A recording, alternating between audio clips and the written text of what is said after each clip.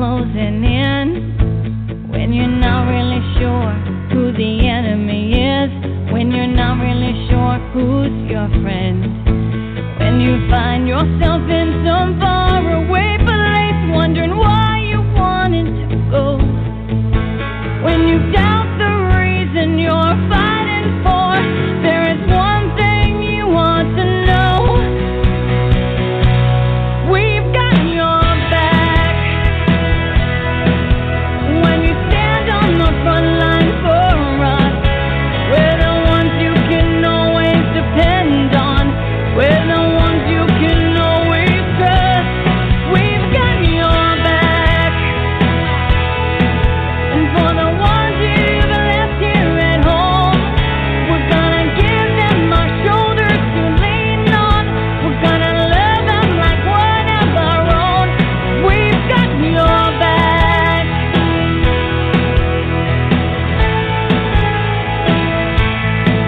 We can't.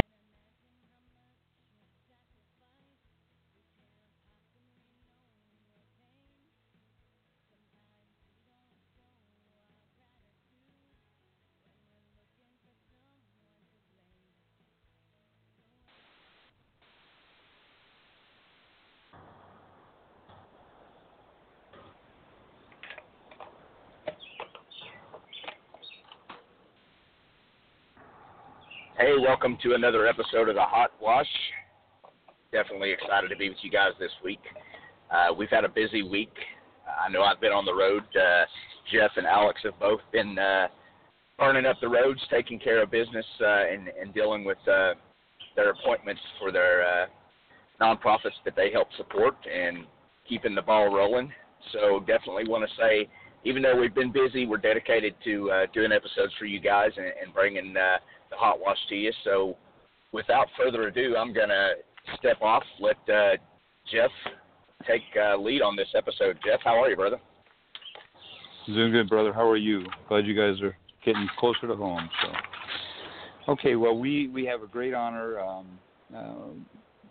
Our guest tonight is Police Officer Henry Jones with the Denver Police Department. I've known Henry for a couple of years now, and he's he is probably the finest donut connoisseur of any police officer I know. And well, thanks. But more importantly, he's a phenomenal American, and he's had the many of our most famous Americans have had the honor and privilege of getting to know Henry as his job working with the Denver Police Department and the liaison and the coordinator of security out at the Denver International Airport for dignitaries as they come through to Colorado. So without any further ado, Henry, it was great having you on the show. Welcome. And we always start with a very simple question. Who is Henry Jones? Just tell us a little bit about yourself. Henry Jones is a proud Army brat. Growing up on various Army bases it influenced my upbringing. My mother and father. Father was a retired first sergeant, Army Air Defense, a RADCOM. Grew up on Army bases in Okinawa, Japan, Fort Snelling, Minnesota, Fort Ord, California, Fort Bliss, Texas, and, of course, down here in Fort Carson, Colorado, his last duty station. He was assigned at NORAD. He was the senior NCO missileman for a RADCOM, Army Air Defense. Mother is Japanese. That's where I was born. And I am my father's son, and he and my mother were big influences in my life to become a police officer. In fact, I used to joke with Mom and Dad when I was a little kid. You know, I don't know if some of the listeners remember the old shows, Dragnet, Adam 12, Highway Patrol, M Squad with Lee Marvin. I used to watch all those old TV shows growing up on Fort Buckner, Okinawa, and I used to tell my dad, I said, Dad, I'm going to be a policeman, because policemen, they get donuts. You guys have to eat those sea rations. And we used to joke about that. But ever since I was about 5 years old, that's all I. In fact, what was funny is I remember at Fort Buckner, Okinawa, the MPs would have those open Jeeps with the sirens, and I was called Junior, so I used to hang around the Army bases, and I remember they used to let myself play in the Jeeps, and the first thing I'd want to do was turn on the siren and catch bad guys. Oh. Very cool. So, fast forward, and here I am. I'm living my childhood dream ever since I was small. All I wanted to do was to be a police officer, and I'm still love the job, and still having a good time. Yeah. And I mean, you've been successful at it for 28 years now, which is a phenomenal amount of time for anybody to be in any one position. But to be doing the job that our brothers and sisters in blue do on a daily basis, we're very proud of you, Henry. You do. Well, thanks. I appreciate it. Like I said, my military upbringing in that family had a lot to do with it. Dad used to tell me over and over again, Junior, we take care of our people. I can remember as a small child, there's soldiers coming over in my dad's unit. They were didn't have money, didn't have a place to stay. Mom would be, Mom would be cooking food for them. They'd be crashed on the couch. It's that brotherhood and that sense of, we take care of each other. Well, that had a big influence in my life as a police officer. We take care of our citizens. We take care of our people. Are there ups and downs? Yes, but there's more ups than there are downs. But it's so far it's been a good ride, and I have no complaints. The only complaint that I have is when the coffee is cold. So Police Academy isn't really. Do you remember that movie series, Police Academy? Oh yeah, yes. I remember Grasshopper. It was you got to have fun. I enjoy the spoofing movies. But I remember Police Academy. Yes, that was before your time though. No. So Henry and I are friends, and we always joke because we're both half Asian, so we always have great jokes. I used your. Sorry. Go ahead. No, you go ahead. I said I actually used your joke today at a gun store. I said 101 ways to walk a dog. Oh yes, yeah. The Asian cookbook. Yeah, my mom used to say that. The Asian she cookbook. wasn't too. Yeah, my mom wasn't too politically correct. But you got to have fun. And that's what I enjoy about. I enjoy the hanging around. It's kind of like reminded me, growing up as a kid. What was that movie with Clint Eastwood? One of his latest movies that he did, Gran Torino. Oh yeah. Yeah, that guy kind of reminds me of my dad, but with that sense of humor, that manly sense of humor, the bantering back and forth. That's what I enjoyed about growing up as an Army brat kid, and that's what I enjoy about being in law enforcement, because the two are basically the same. Yeah. So tell us a little bit about your connection with the Medal of Honor Society and all of the people that you've got to meet and interact with. Well, yeah, sure. So the way that I approach life, and it, like I said, my parents had a huge influence in my life. My mother and father always told me nothing ever happens by chance, but when an opportunity happens, seize it. So I'll back up to my childhood. When I was a kid, I would read these books about the Medal of Honor recipients. I can remember reading the Stars and Stripes. You would see stories about Roger Donlin, Major Drew Dix, Tom Kelly, Mike Thornton. So I grew up reading about these guys, even the older guys. Audie Murphy, Pappy Boyington. So as a kid, I would always read about these guys, never thinking that I would ever meet one. Well, fast forward. Well, they're also your friends now. Yeah, they're all. And if you would have told me back then, I would have told you you were crazy. But so fast forward to 2008, the Medal of Honor convention was held here in Denver in 2008. And part of my duties, I'm technically what they call a CRO, Community Resource Officer. So community resource officer are assigned in each district, and basically what they are is a liaison to your community. And so I'm assigned out here at DIA conducting dignitary escorts. Well, in 2007, we find out that we're going to have Denver is going to host the Medal of Honor convention in Denver. Well, that was a no-brainer for me. I want to do it. So what we did is there was a handful of us officers, 3 of us. We took our vacation. We did not get paid. We volunteered to work the Medal of Honor convention. And we started early in the morning, flights coming in. We coordinated, meeting and greeting each one of the recipients. We provided security for the recipients at the airport, at the hotel site, the various sites that they went throughout the Denver metropolitan area. We were basically attached to these guys 24/7. I had 3 recipients that they had to go to the hospital because they had complications, high altitude. So we provided security. We had our officers there. I got to know these guys, and then that's when I first met Major Drew Dix, who at that time was I think he was the vice president of the Medal of Honor Society. Colonel Bob Howard was the president of the Medal of Honor Society. So, I got to meet these guys. They watched how hard we worked. I didn't get any sleep. All I wanted to do was to serve these guys, take care of them, because if it wasn't for these men that served, I wouldn't have this great country to live in. So I volunteered, worked hard, hung out with them, got to be good friends. In fact, Drew Dix and we were sitting in the hospitality room, and that's how the idea was hatched with hosting the Medal of Honor convention in Hawaii in 2012, because Drew wanted to do that. He's got a Hawaii connection. He's got friends there.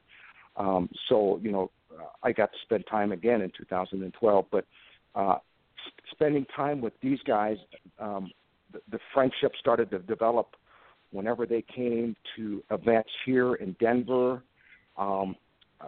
I would be contacted by the society, or the recipients would contact me, and I was like a 13-year-old or 12-year-old, girl going to a Justin Bieber concert, because for me, these guys are my heroes. Yeah. Mm-hmm. Well, Alex, you can relate to that, because you like Justin Bieber, or was it? I can't remember. Yeah. I like them from Canada. That's just great. Yeah.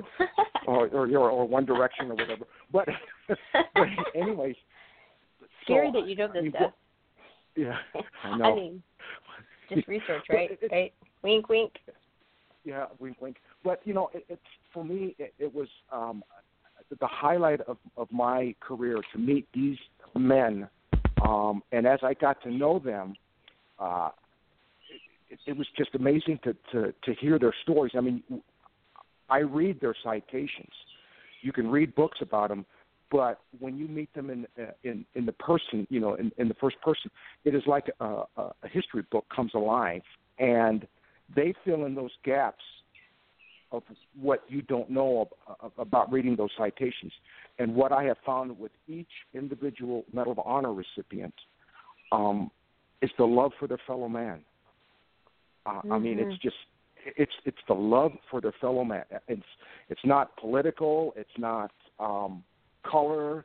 It's not race. It's not religious background. It's the love for your fellow man, and it's the same thing that we have in law enforcement. And just to meet these guys and to hang out with them, and they're so humble. And then to have 2 recipients stay at my house at the same time, Lieutenant Tommy Norris and then Drew Dix, and we're hanging out drinking beers, and I'm listening to these guys talking about a PRC radio that they had, the UHF radio during Vietnam, the likes and dislikes of the radio. I mean, stuff that I'd never get out of a book, and I'm just like a little kid, just in awe listening to these guys, and just hanging out. So I'm blessed. Like I said, nothing ever happens by chance. When it happens, Mom and Dad used to tell me, seize it, and now I've become friends with a lot of these recipients, which I'm just humbled and honored just to hang out with these guys. I kind of rambled on too long. Your favorite stories? No. God. You're the star of the show. So just give us a couple of because I know you've told me a couple that are hysterical, but because our audiences are primarily military people, and like you say, you can read their citations and they're amazing when you read them, but when you actually get to meet them and talk to them and there's a lot, as Paul Harvey used to say, the rest of the story, so our audience doesn't get to hear those kind of things. So just go ahead and sure. Just give us a few of your favorites. Sure. There's many stories. There's some stories that I was sworn to secrecy that I wouldn't tell. But one of my favorites is Medal of Honor recipient George Staccato, who had passed away a couple of years ago. I'd gotten to be close friends with him, and I would take him to various events in the Denver metro area. His daughter Leslie and I became good friends, and in fact, we were part of the kimchi bunch, and we'll have to get to that later. But so I'm hanging out with George Staccato. He fought in the all-Japanese Nisei 442nd, being half Japanese. He was one of my true heroes. But traveling with him, we were driving down to the Center for American Values, which is in Pueblo, Colorado, a nonprofit organization founded by Major Drew Dix and Emmy Award producer Brad Padula. He produced a documentary on the Medal of Honor. And so I'm driving with, here I am, a donut-eating cop, driving with Medal of Honor recipient with George Staccato. So it's an hour and 50-minute drive to an hour and 50-minute drive down to Pueblo, an hour and 50-minute back. So George and I are just talking, and he is telling me his whole life story, stuff that you're not going to find in a documentary, you're not going to see in an interview. And so what I always like to ask these recipients is, tell me something different that I'm not going to hear. And he told me an interesting story that he had to kill a young German soldier, and that really bothered him because it was a kid. He was 12, 13 years old, and he said, Henry, he's got a family. He's and this was toward the end of the war, so a lot of these kids were just forced to fight. And he goes, I wear that medal. He goes, I know it sounds crazy, but I wear that medal for him. Because he carried the burden, and he told me it was tough for him to deal with the PTSD. He had survivor's guilt. It's just very humbling story. And he kept on looking at himself. He goes, I'm not a hero. I'm just a regular guy. And what really touched me is I got to hang out with him so many times, going to so many events. A good friend of ours, for the listeners, Colonel Tom Shetter, retired Air Force, Colorado National Guard. Well, him and I got to Tom take. Is awesome. Yeah. We got to take him to his 442nd reunion in Las Vegas. And so we're in Vegas, and it's funny because all of his other 442nd guys see two of us, we're kind of, I guess, halfway decent shape, not too bad for donut-eating cop. So George was playing jokes George was playing jokes with everybody because they were asking, well, who are these two guys? And George said, well, these are my bodyguards.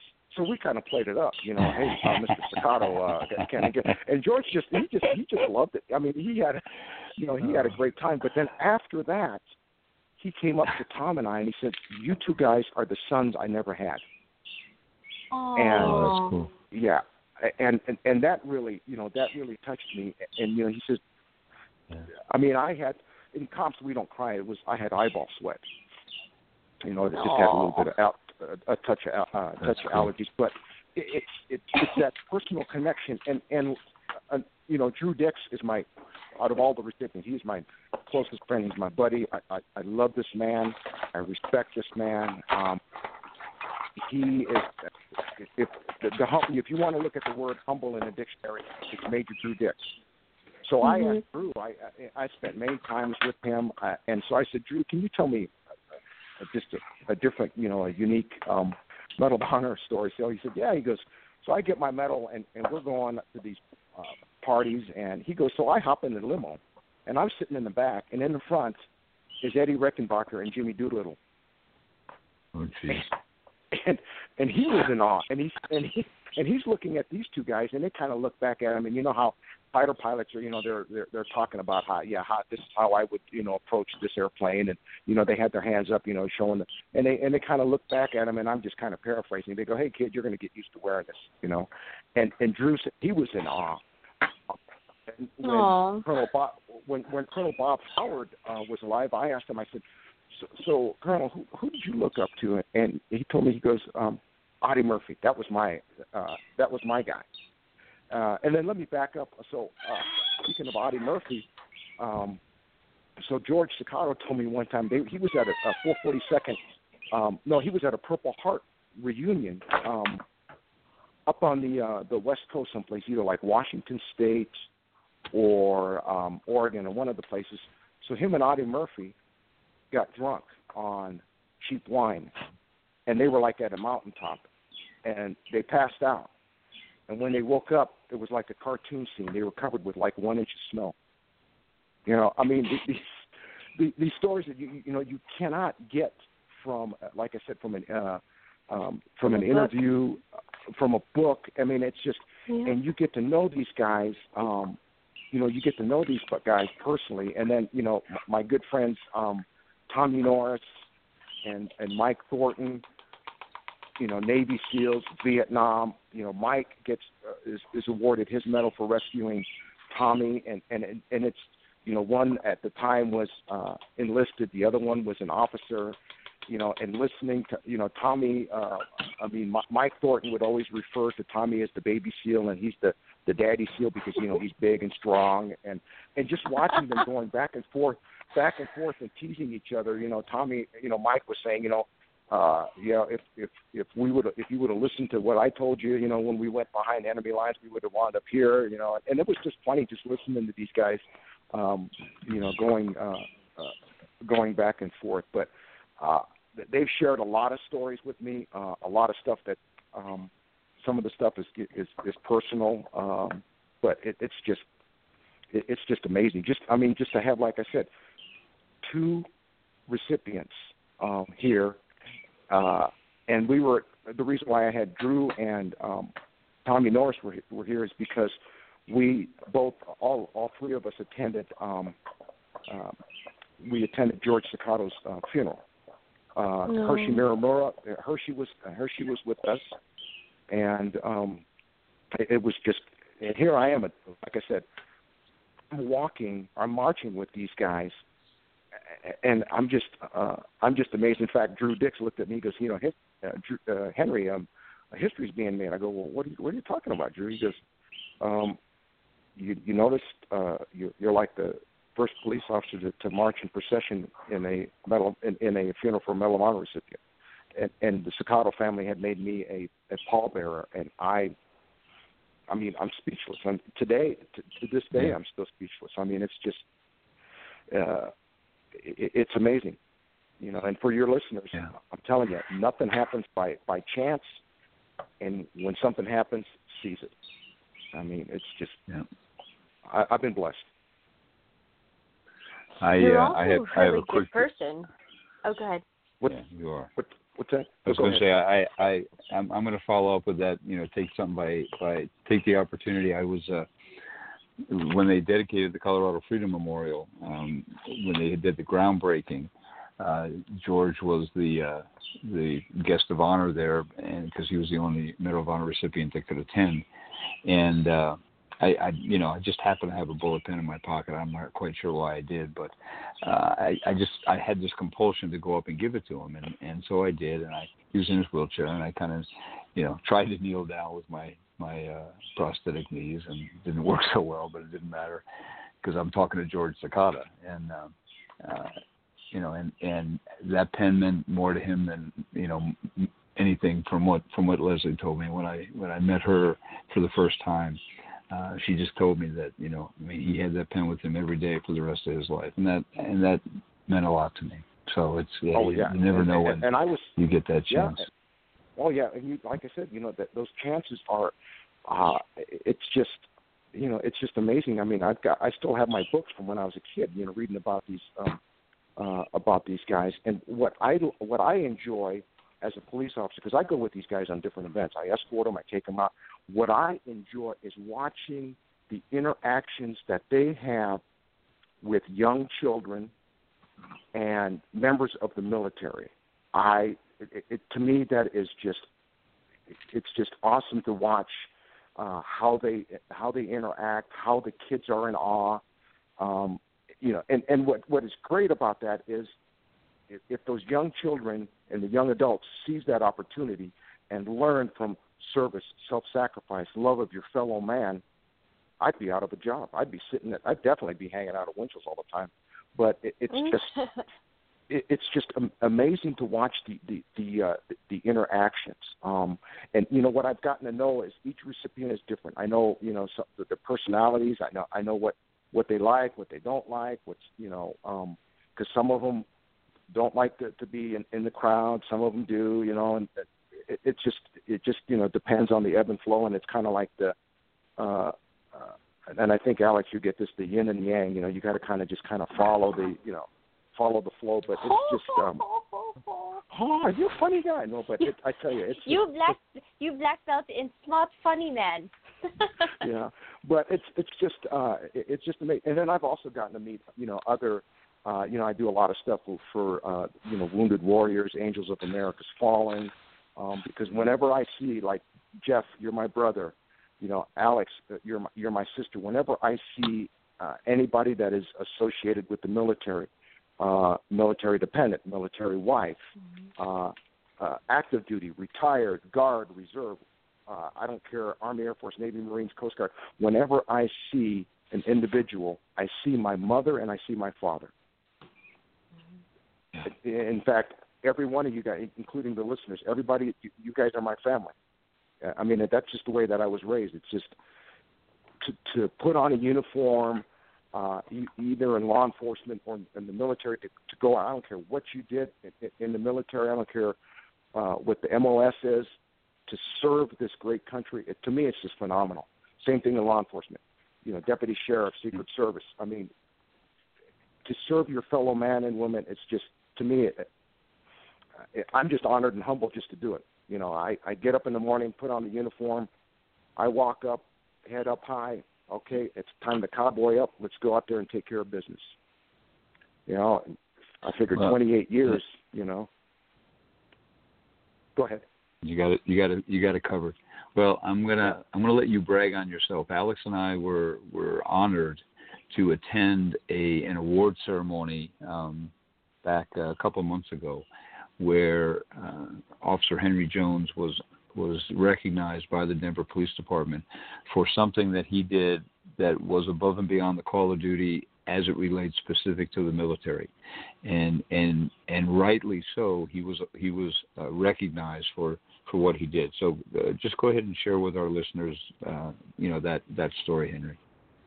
Oh, sure. So during my duty hours, I was contacted by one of our police officers, and she asked me to come down to the not United, but the American Airline ticket counter. And so I responded down there, and I was in the process of escorting the governor of Wyoming. I just put him on a plane with the Wyoming troopers. So I leave the concourse, I go down, and I talked to the officer. The officer was telling me, you deal with a lot of the military. Can you help this young soldier? So I talked to the soldier, and she was distraught. Found out she's only been in the Army for 7 months, single parent, lives down south. Mom is taking care of the kids. She's stationed at Fort Carson. While she's at Fort Carson, she's notified that her grandfather had passed away. So what she does is immediately, and she's close with Grandpa, so what she immediately does is gets her iPad out, books a flight, takes an Uber cab from Fort Carson to Denver International Airport. So she's got her flight itinerary on the iPad. She goes up to the ticket counter and she says, "Hey, look, I'm getting ready to catch this flight. Can you, take care of it?" So the lady behind the ticket counter tries to pull everything up, and she says, "I'm sorry, I'm not showing anything. I can't help you, but your itinerary number or your booking number does not match. So, I'm sorry, I can't help you." And she says, "Well, look, I've got to, She explained the circumstances, and the lady down there said, "I'm sorry, I can't help you." She tried the best that she could. So what had happened was the officer was walking by, that she saw that she was crying and distraught. So I went and I asked the airlines if there's anything that they can do. They went and talked to the supervisor. They tried. In fact, the supervisor was very helpful. She went back, and then she started to do some research and found that the booking site that the private had used was a fraudulent one, and she had used her debit card. So now the debit card, all that cash was gone, and so now she had nothing in her account because she bought that ticket last minute. So I'm working with American trying to figure out how can we get her on the flight. Like I said, one of the supervisors was great. She tried to help. She made some calls, made some inquiries. Just they said, "I'm sorry, we can't do this." And the private never asked for anything. She was content with going back to Fort Carson. She goes, "Well, it looks like I'll have to go." And she was crying and upset. She called her mom. And so it was a no-brainer. I said, "Look, this is what we're going to do." I took my credit card, I put it out, and said, "Hey, look, we got to take care of her." Lady looks at me. She said, "Well, this is going to cost you like $500 and whatever because it's last minute." And I said, "You know what? We got to do what we got to do." I said, "We got to take care of her so she can go see grandfather." So purchased the ticket. She starts crying. I start having eyeball sweat. She tells me Blue Lives Matter. She puts her mom on the phone. Mom is screaming and yelling, "Blue Lives Matter. Love the Denver police." I'm starting to tear up. She tells me, she says, "Officer Jones, I'm going to work hard. I'm going to pay you back." I said, "Nope." I said, "When you make rank, pay it forward just like Pops." I said, let's go. We mustered through. We went through screening, hung out at the USO, got her on a plane. And, that was that. I've kept in contact with her. I called her a couple of times. She goes, "I'm going to pay." I go, "Nope, you're going to pay it forward." I said, when you take care of because that's what Pops used to tell me. Pay it forward, move forward, take care of business. And I didn't say anything. And the next thing I know is I don't even have a Facebook, a notebook, or nothing. Everything. Everybody's telling me, "Hey," all of a sudden you're on Facebook. Department recognizes me. I get an award. But other men and women on the police department do these same things every day. It just you're there, seize the opportunity. Nothing happens by chance. Take care of people. And that's right. Yeah, you got to do what's right. So that's how I received that award. That was awesome, Henry. So tell us about you have a couple of unique collections in your possession at home. Oh yes. So ever since I was a little kid, and you guys are gonna have to come over here someday. Since I was a small child, I've been collecting die-cast police cars, Hot Wheels, Matchbox, Corgi, all these cars. So I have roughly about 7,300 police cars in my collection from all over the world. Used to drive my parents crazy because we'd move from Army base to Army base. My parents are like, "Okay, you're going to pack them." Okay, fine. So and now I've amassed, and I still collect all of these cars. In fact, it was funny when because Major Dix had stayed at my house a couple of times already. So in the guest room, you have to go downstairs in the basement. You have to walk by all these cars. So, because I have the guest bedroom downstairs. So we played a joke on Medal of Honor recipient Tommy Norris. So on the way, we're coming back from, we're driving down to my house, and Drew looks over at Tommy and says, yeah, you know, you got to look at Henry's collection. He's got like a couple of police cars. And Tommy's trying to figure out, what do you mean a couple police cars? Yeah, he's got a couple cars on display downstairs. You got to take a look. So the three of us come walking down, and the look on his face, he goes, "You're insane. This is nuts." Because there's over 7,000 cars displayed from all over the world. You name it. I even have military police cars. I mean, I've got military police Jeeps. Some of the toys I used to play when I was a kid. I mean, it's supposedly supposed to be the world's largest. Yeah, you were on television. I remember seeing a video on that. Yeah. About your collection. Yeah, it's that big. Yeah, and it gets bigger and bigger and bigger. You know, it's my obsession. You know, I go out to the hobby stores. I go buy these cars. People look at them for me. In fact, Joe and Joan, when they went to Italy, they got me 2 Italian police cars, and they said, I bet you have these. I go, no, I don't have those. So, everybody. Yeah. And then, in fact, Drew was like, well, I don't know what to get you because every time I look around, I think you already have it. I said, well, all you got to do is just take a picture and just send it to me, and I can tell you. You know, but it's a fun hobby, you know. And then, you know, I also build model airplanes, and you know how Army brat kids still do. You know, I still have all these ships and tanks and, you know, and stuff. And then, of course, some of my proudest stuff is all of the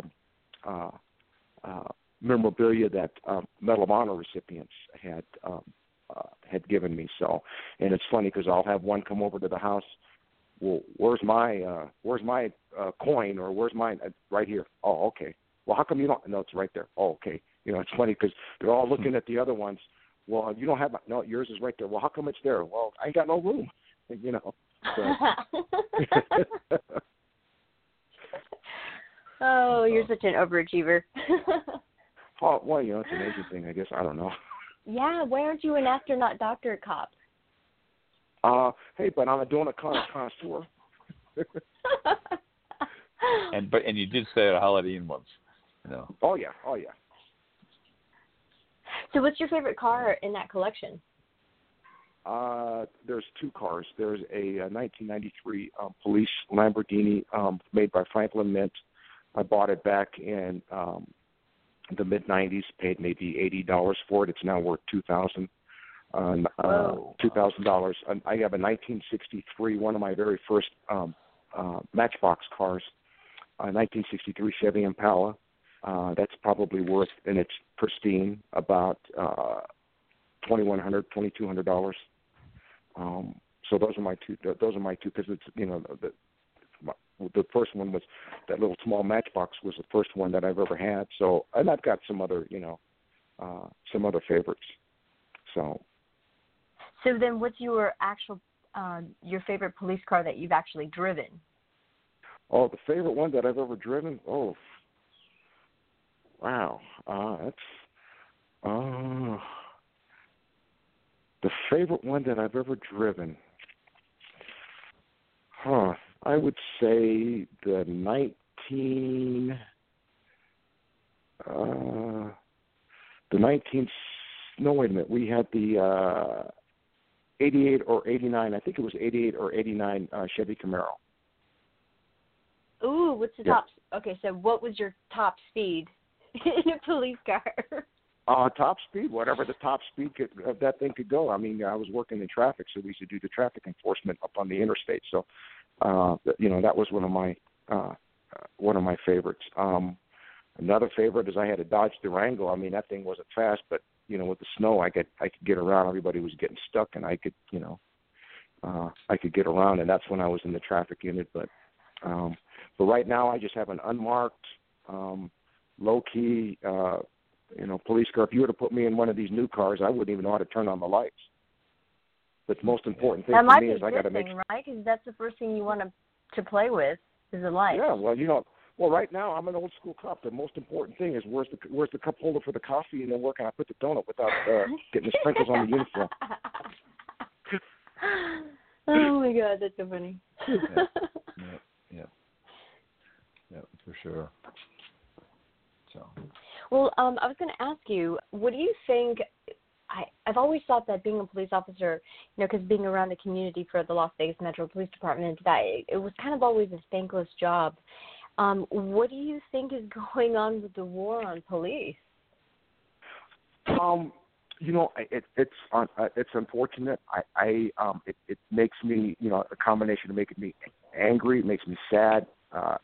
It hurts me because I have, brothers and sisters that are serving in all 50 states that go out, want to do the best for their community.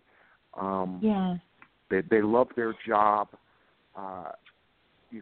They go out, they kiss their loved ones good night, and do the best you can.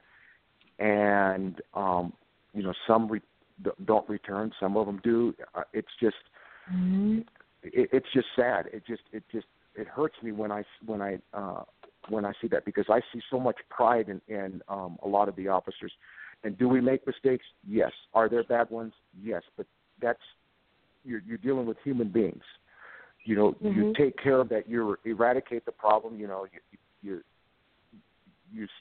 throw the bad ones out. Either internal affairs will take care of them. They get fired, they go to jail or whatever. But it's the pride of wearing that badge, the duty, honor country, and to serve your citizens. It just makes me sad. Yes, I've seen it going on, but what I look at is I've had a lot of citizens come up to me. Thank you very much for your service, officer. Appreciate what you do. I've had them buy lunch for me, dinner, coffee, and there's a lot of good people out there. There's people that come up and they really thank you and they really appreciate your service, and that kind of keeps you going. That kind of gives you that fuel. Yeah. You can kind of get down, and then all of a sudden, hi officer, how you doing? Well, thank you for your service. That's like getting a million. That's like a million donuts right there. I mean. So I think the media. So do you think that the media sensationalizes everything? So it's like if there's always some story about a police-involved anything, it's never finding out the facts first. It's just passing judgment first. Well, yeah, and they don't take the fact like we had some of. Yeah, well, if it leads, it bleeds. It sells. But we've got good stories. I serve with a lot of good men and women on the Denver Police Department. We've had officers, buy bicycles for kids out of their own pocket. They don't want reimbursed. We've had officers buy Thanksgiving dinners for people, for our citizens. And I think, in Denver, we've got a good rapport with our citizens. We make a good concerted effort to have our community, our CROs out there constantly engaging with the community. We have, police ride-alongs. We have citizen academies, and I think we do. We got pretty decent social media, and we're forward. And the donuts are good. Police. All the donuts are really. Oh, I'm telling you what. In fact, they're so good that my eyes are glazed over. Sometimes I can't even see. Glaze on, glaze off, right? That's it, my little grasshoppers. So what's the most famous donut shop in Denver? There's a place called, it's downtown off of Colfax. It's called Voodoo Donuts. I don't know if you guys have been there. No, but I actually heard of that. It started off in Oregon, right? But it's, they serve these, weird fancy donuts with like Cheerios on them or Skittles and different colors and big old like cholesterol. Donuts with donut seeds on the top of it. Great. Yeah, and then and then the lines were long to get in there. I mean, it's big, huge, cholesterol bomb. But maybe one of these days I'll come up with a healthy donut. It'll be a prune donut. We're all like crickets. CJ, so I had to chime in there on that one. I heard that all donuts are low fat, especially the ones the donut shops that you frequent. I have that on good faith by Hershey and Joe. they said that you're very good at locating those low-fat donut establishments. So that's how you stay so healthy. So I have to stand up for you on that, because I know that Sergeant Major Anello and Hershey both said that you know where all those spots are at. Well, I try to stay in shape, but I'm getting up there. One day we're gonna have to roll you around. That's right. Well, no, I don't think that. I won't get powdered that sugar. But, yeah. Well, that's why you got to. That's why you have to invent a blue powdered sugar to blend in with the uniform. Oh, like multicam powder. Yeah, there you go. A little grasshopper. Yeah, so Henry, I wanted to ask you, we had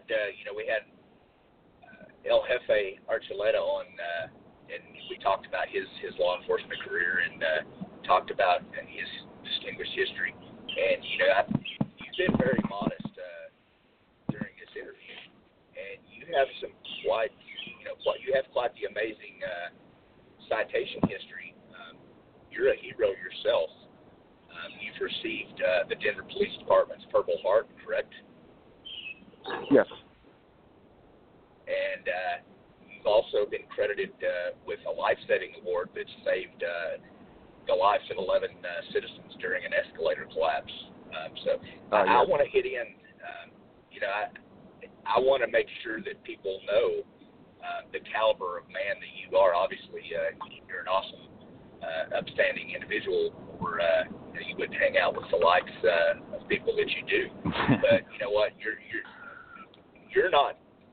The men that you the men that you have escorted around and that you volunteer your time with, those are true American heroes. But I don't want you to be so humble that we don't hone in on how important and what a hero you truly are. We said this on the air before. The military fighting man and woman, they're the ones who go across the seas and fight our wars.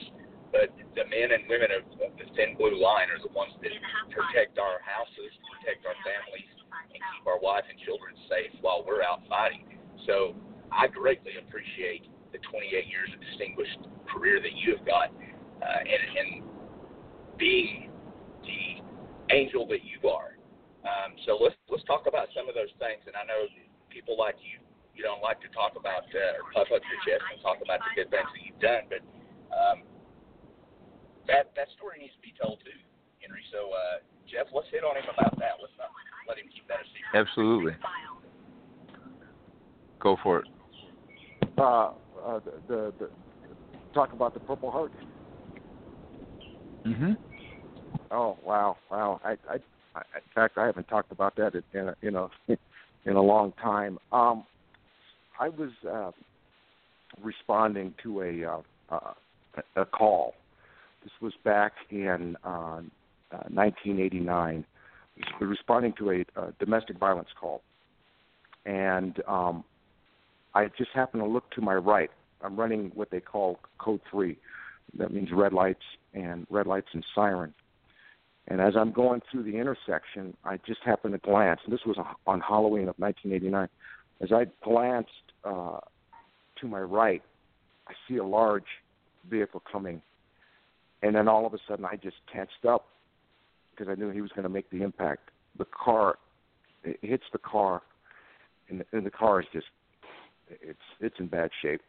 And I lose consciousness, and then I kind of gain and I get on the radio, explain to advise the dispatcher where I'm at, and lose consciousness again. And the next thing I know is I wake up in an ambulance, and they are starting to do all these probing, and I'm kind of like in and out. I have no idea what's going on, and then everything's fine. They keep me overnight for a couple of days, and then I get released. So I go back to work. I'm fighting, chasing bad guys, and everything's smooth.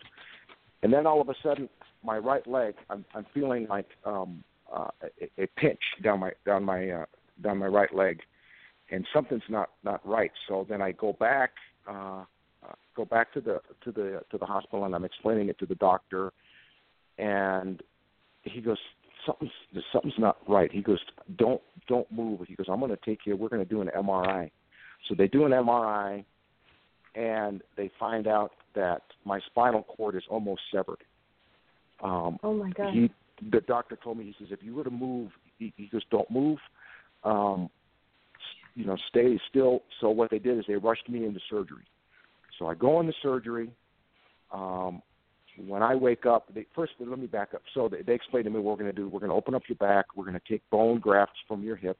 We're going to fuse your back, and it'll be a long surgery, but you'll be okay. You'll be in a regular recovery room. Well, when I wake up, I'm in intensive care. I have no clue what's going on. I have no concept day, night. I'm in and out of consciousness. There's cops all over the place. Chief of police is in there. Commanders. I saw so many stars that looked like a galaxy. There's all these, division chiefs, deputy chiefs.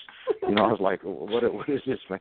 They're all coming in, checking on me. And I didn't find out until about a week later. They had told me that when they opened up my back, the spinal cord was almost severed. I died during surgery. I bled out, and I had flatlined. They said that I was gone. And the only thing I can think about is I'm coming back. I'm going to come back to work. Well, they basically told me, no, we think you're done. We'll get you back, but you're not going to be able to come back to full duty. But I always remembered what my father used to tell me. In fact, my father was alive back then. So I remember my father used to tell me, Junior, you cannot get a Purple Heart hiding behind a rock. Let's move. So that's what he used to tell us when I was a kid. And so I'm like, you know what? I'm going to move. I'm not going to let this get me down. But so I was in intensive care for 3 weeks. I was in the hospital for 3 months, Denver General, and then I was in a body cast for 6 months. A lot of pain. It was just hard to explain the pain. I was on pain meds, and then they said, okay, what we're going to do is we're going to do this fusion. So they did the fusion. The fusion didn't take hold because what they were going to do is within a year they were going to take the rods out. Well, within another year, they took the rods out. The fusion didn't take hold, so they had to redo the surgery. So a year later, I get another surgery, but then they put in what they call this TENS bone growth stimulator into the back. And the fusion finally took hold. And then I had to go through another surgery another year later to remove everything. And then the time being, I'm still employed by the police department because what they're doing is I'd have the surgery, I'd come back, work light duty. Have a surgery, come back, work light duty.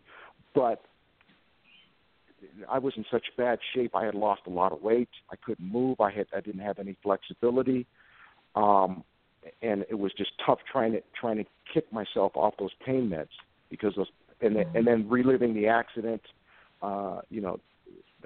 Dealing with the sleep deprivation, wearing that body cast, and just getting depressed. But I just kept on telling myself, you know what? Like Pop said, you can't get a Purple Heart hiding behind a rock and move. I worked out, and they kept on saying, we don't know if you're going to be. And then back then we used to have a fitness test that you had to take a physical fitness test to get back to come back to work full duty. I hit it hard, worked hard, didn't give up, and then I was finally able to get back to full duty. The department had me go out, talk to officers that had been injured, to motivate them. And the next thing I know is they said, "Hey, we're giving you you're going to be awarded a Purple Heart." I go, for what? I mean, they said, no, the perseverance, your recovery, your attitude. I just, okay, so basically that's what happened on that. That's definitely something. I want to stop you right there, brother, because I want to hone in on something that is truly important.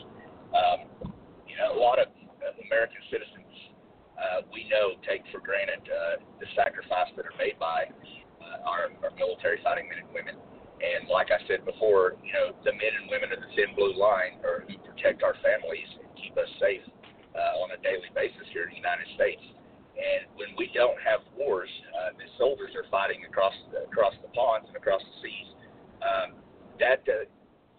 The men and women of the thin blue line, they fight combat every day. You guys face the uncertainty every single day that you guys step up, you put your uniform on, and you head out and work the streets of America. Of America. And you daily put your lives in harm's way to protect the citizens of America. And just like you said, you were responding to a domestic violence call, regardless of whether it's a domestic violence call, it's a shots fired call, shooting, robbery, armed robbery, suicide, attempted suicide. You guys are daily putting your lives on the line to protect American citizens. So I want to make sure that you understand how much that means to us and how much respect we have for you and your fellow law enforcement officers, because you guys are in combat daily.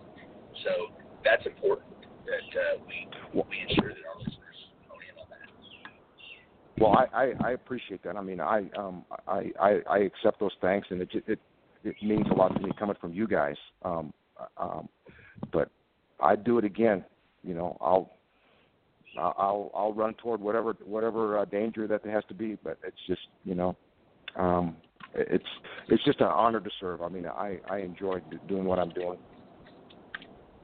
We definitely, your attitude of running to the sound of the drums, running to the gunfire, running towards the fight, that's the attitude of the American patriots, and that's what has kept our country free and allowed us to have the freedoms that we have as a nation. And I want to pause real quick because this is something that we've started doing every episode, and I know that Alex has to cut off here in a few minutes. But before Alex goes, I'm going to turn it over to Jeff real quick, because we want to recognize the sacrifices made by a couple of our servicemen this past week. So, Jeff, I'll cut it over to you, brother, so you can do that. Thanks, CJ. Yeah, last week on the 26th of May, we lost Specialist Lieutenant J. Murphy. He was in 1st Battalion, 75th Ranger Regiment. He died in a vehicle rollover in Syria that was not related to enemy actions. And then over the weekend, at a Memorial Day demonstration, Special Warfare Operator 1st Class Remington J. Peters was killed tragically in a parachute accident.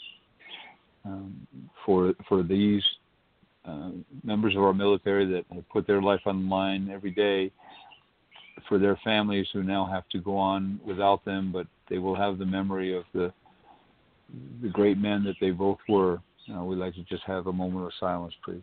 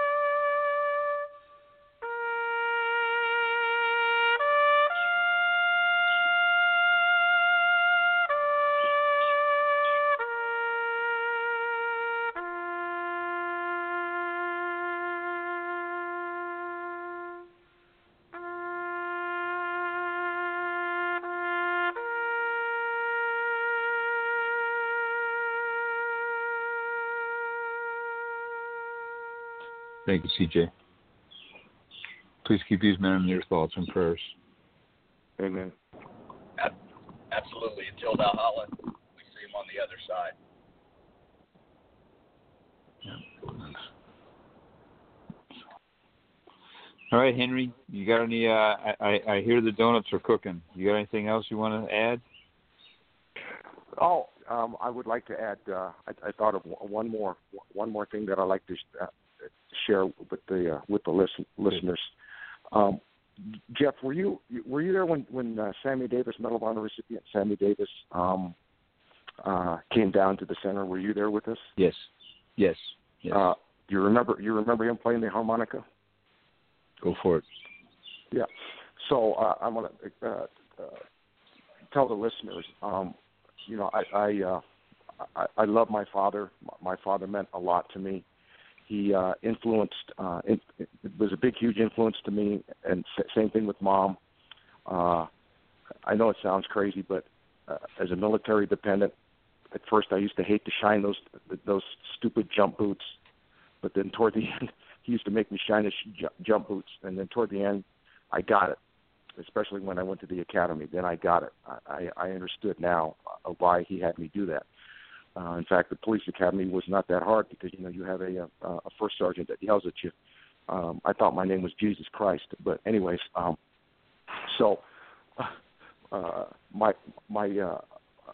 told Sammy about my father, and I was at the hotel room and I was telling him how much I loved my father and I missed my father. And for the listeners, Sammy Davis used to play the harmonica. Well, he still plays the harmonica, but he would always play Shenandoah, and he would play Shenandoah to honor the men and women that served in the military. And he would take the harmonica and play at different memorials. He played it at the Vietnam Wall, and he just would play that to honor the veterans. So at this event, we're down. Jeff and Alex are with me down there at the Center for American Values. So Sammy does a speech, wonderful speech, talks about his actions in Vietnam, and then he asks the crowd, "Do you want me to play Shenandoah?" And yes, he takes out the harmonica, plays Shenandoah, and when he played it, he said, "When I play this the harmonica, I always think of a particular member of the military, and I'm thinking about somebody right now." And so he plays it, and then after he's done, he hands me the harmonica, and he says, "I played it for somebody special. I played it for your dad." And he had signed it, Sammy Davis. And I have that harmonica in front of the last picture of my father before he passed away, 11 days before he passed away. My father could not attend a medal that he was going to receive, that he received for the Korean War from the president of Korea. So I went on his behalf, and so my father and I are standing there with me holding the medal, with him holding the medal, and then my dad next. I'm next to my father. So I took that harmonica and I've got it sitting right there. So every time I walk by, I see that. But when Sammy handed that to me, there was it was silence, a lot of sniffling, and man, my allergies were acting up. But like I said, nothing happens by chance.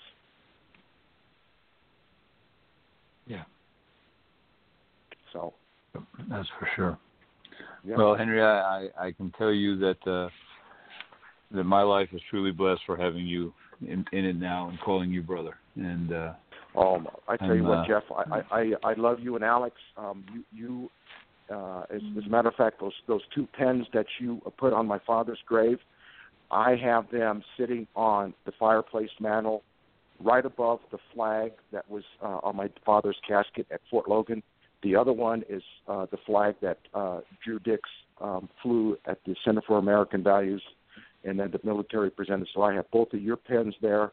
When I walk into the house, I have your pen for your son sitting right there, along with the pictures. So you are my brother, and I love you with all my heart. We love you. Love you too. Yep. So. I mean, kimchi bunch in a couple of weeks. Kimchi bunch in a couple of weeks. Yeah, Yeah. How come you can't eat? How come you can't eat soup with chopsticks? Man, that's kind of messed up. I'm the Bijan in the family. Level. You guys are the Asians. I'm the Bijan. So Henry, are you going to make it out to Fort Bragg for the skydive with Hershey? I'm trying to do what's difficult for me is what I do is one Medal of Honor recipient per month. I'm using my own. I'm burning up vacation time to take these guys back and forth, and I do a lot of volunteers. So I'm burning up so I'm starting to use a lot of my vacation time, and then I have the combination of that plus I've got all these different dignitary escorts that I've got to do. So I'm going to try to juggle it to try to make it because I know it's on that week of the 22nd. The 20th. The jump day is actually the 20th. The 20th. Yeah, I'm trying to juggle, trying to figure something. Try to do that because I'd like to. Definitely would like to do that, but my schedule is so messed up. I mean, it's just. But yeah, I'm gonna try to do my best to try to make it. Awesome. I'm definitely looking forward to meeting you, brother, and hopefully, if everything goes according to plan, I'll be able to meet you in Colorado at the Medal of Honor convention this year, the Medal of Honor Society convention. I'm doing everything within my power to be there with you guys. So hopefully I'll get to. You've got to. And then if for some reason you ever up here in Denver, you got a place to stay, brother. This is my place is your place. All I need, the only requirement that I have is I always tell my recipients I just need to know what refreshments I need to stock, and we're good. And then if you want a weapon, we can check one out. Yeah, he's got more. He doesn't have 7,300 toys. He's got almost that many. Yeah, so you come over here. Like check out check out a weapon. If you want a 40, you want a 45, 9mm, whatever. Between the four of us, we're way over 7,300. Yeah. That's funny. So. Alex, Alex, I think you're still on the air, are you not? No, I'm still here. I've got to leave, though. Yeah, I know you got to leave. That's why I wanted to give you a chance to close out, say anything you wanted to say here before you had to get off the air. No, I just wanted to say, thank you, Henry, for your friendship and your service. I remember a friend of mine who was from SF, and then he went into the police. He went to the police academy, became a police officer, and he told me, it was actually a lot scarier being a police officer because, they look and talk just like him. When he was overseas, he could tell what his enemy looked like. So thank you for all that you do. Well, thank you. I appreciate it, but yes, it's starting to get a little bit dicey and dangerous for law enforcement. But we got to take care of our citizens, take care of this country. This is a great country. So. Yeah, and in America's history, I mean, the police have lost their communities, but then they do get it back. A lot of good police officers and caring citizens can make a huge difference. Oh yeah, I wish tell they you would what, stop demonizing you guys. Yeah, I know. In the media. Yeah, I wish they would stop doing that. But I tell you what, my citizens of Denver or any citizen, I love my fellow men and women, and I'd do anything for them. I'll go. I won't even look back. I just take care of our people. That's what Pops used to tell me, Junior. We got to take care of our people. Yeah. And you do, Henry, every day. And well, thank you so much. CJ, you're still on?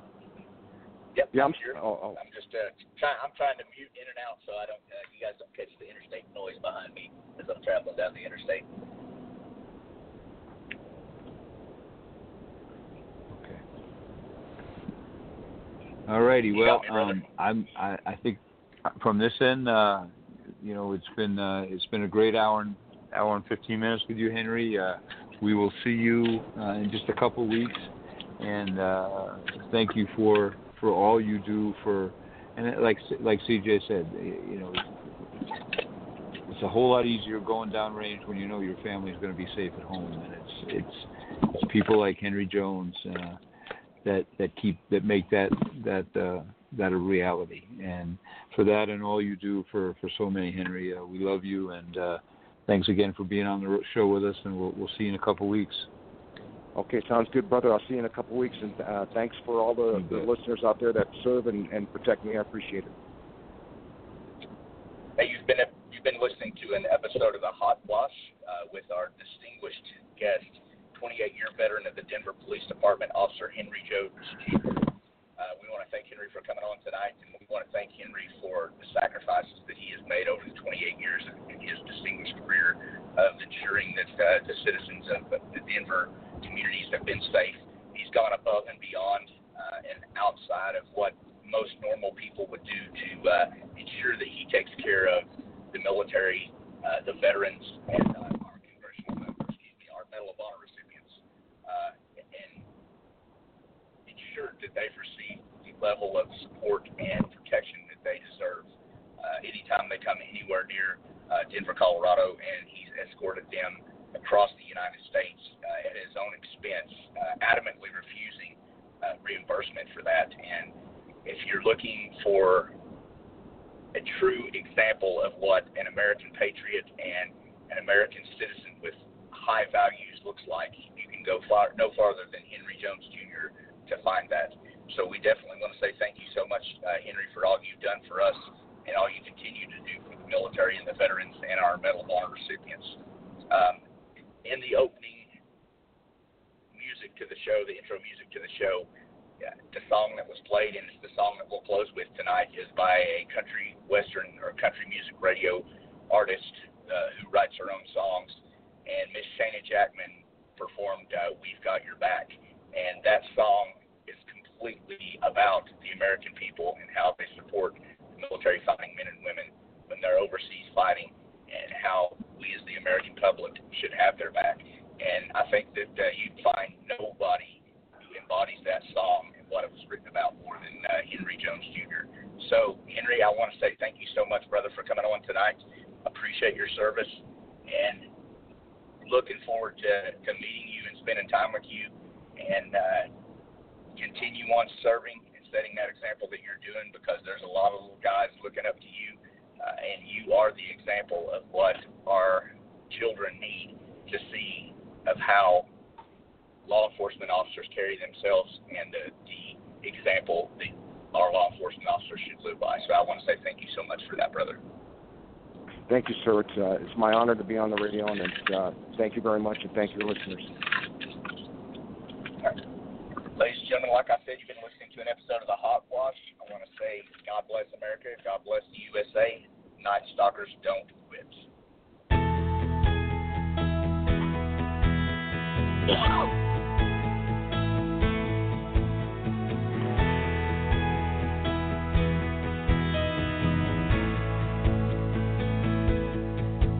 When the weight of the world is on you and you feel those walls closing in, when you're not really sure who the enemy is, when you're not really sure who's your friend, when you find yourself in some faraway place, wondering why you wanted to go, when you doubt the reason you're fighting for, there is one thing you want to know: we've got your back. When you stand on the front line for us, we're the ones you can always depend on. We're the ones you can always trust. We've got your back. And for the ones you've left here at home, we're gonna give them our shoulders to lean on. We're gonna love them like one of our own. We've got your back.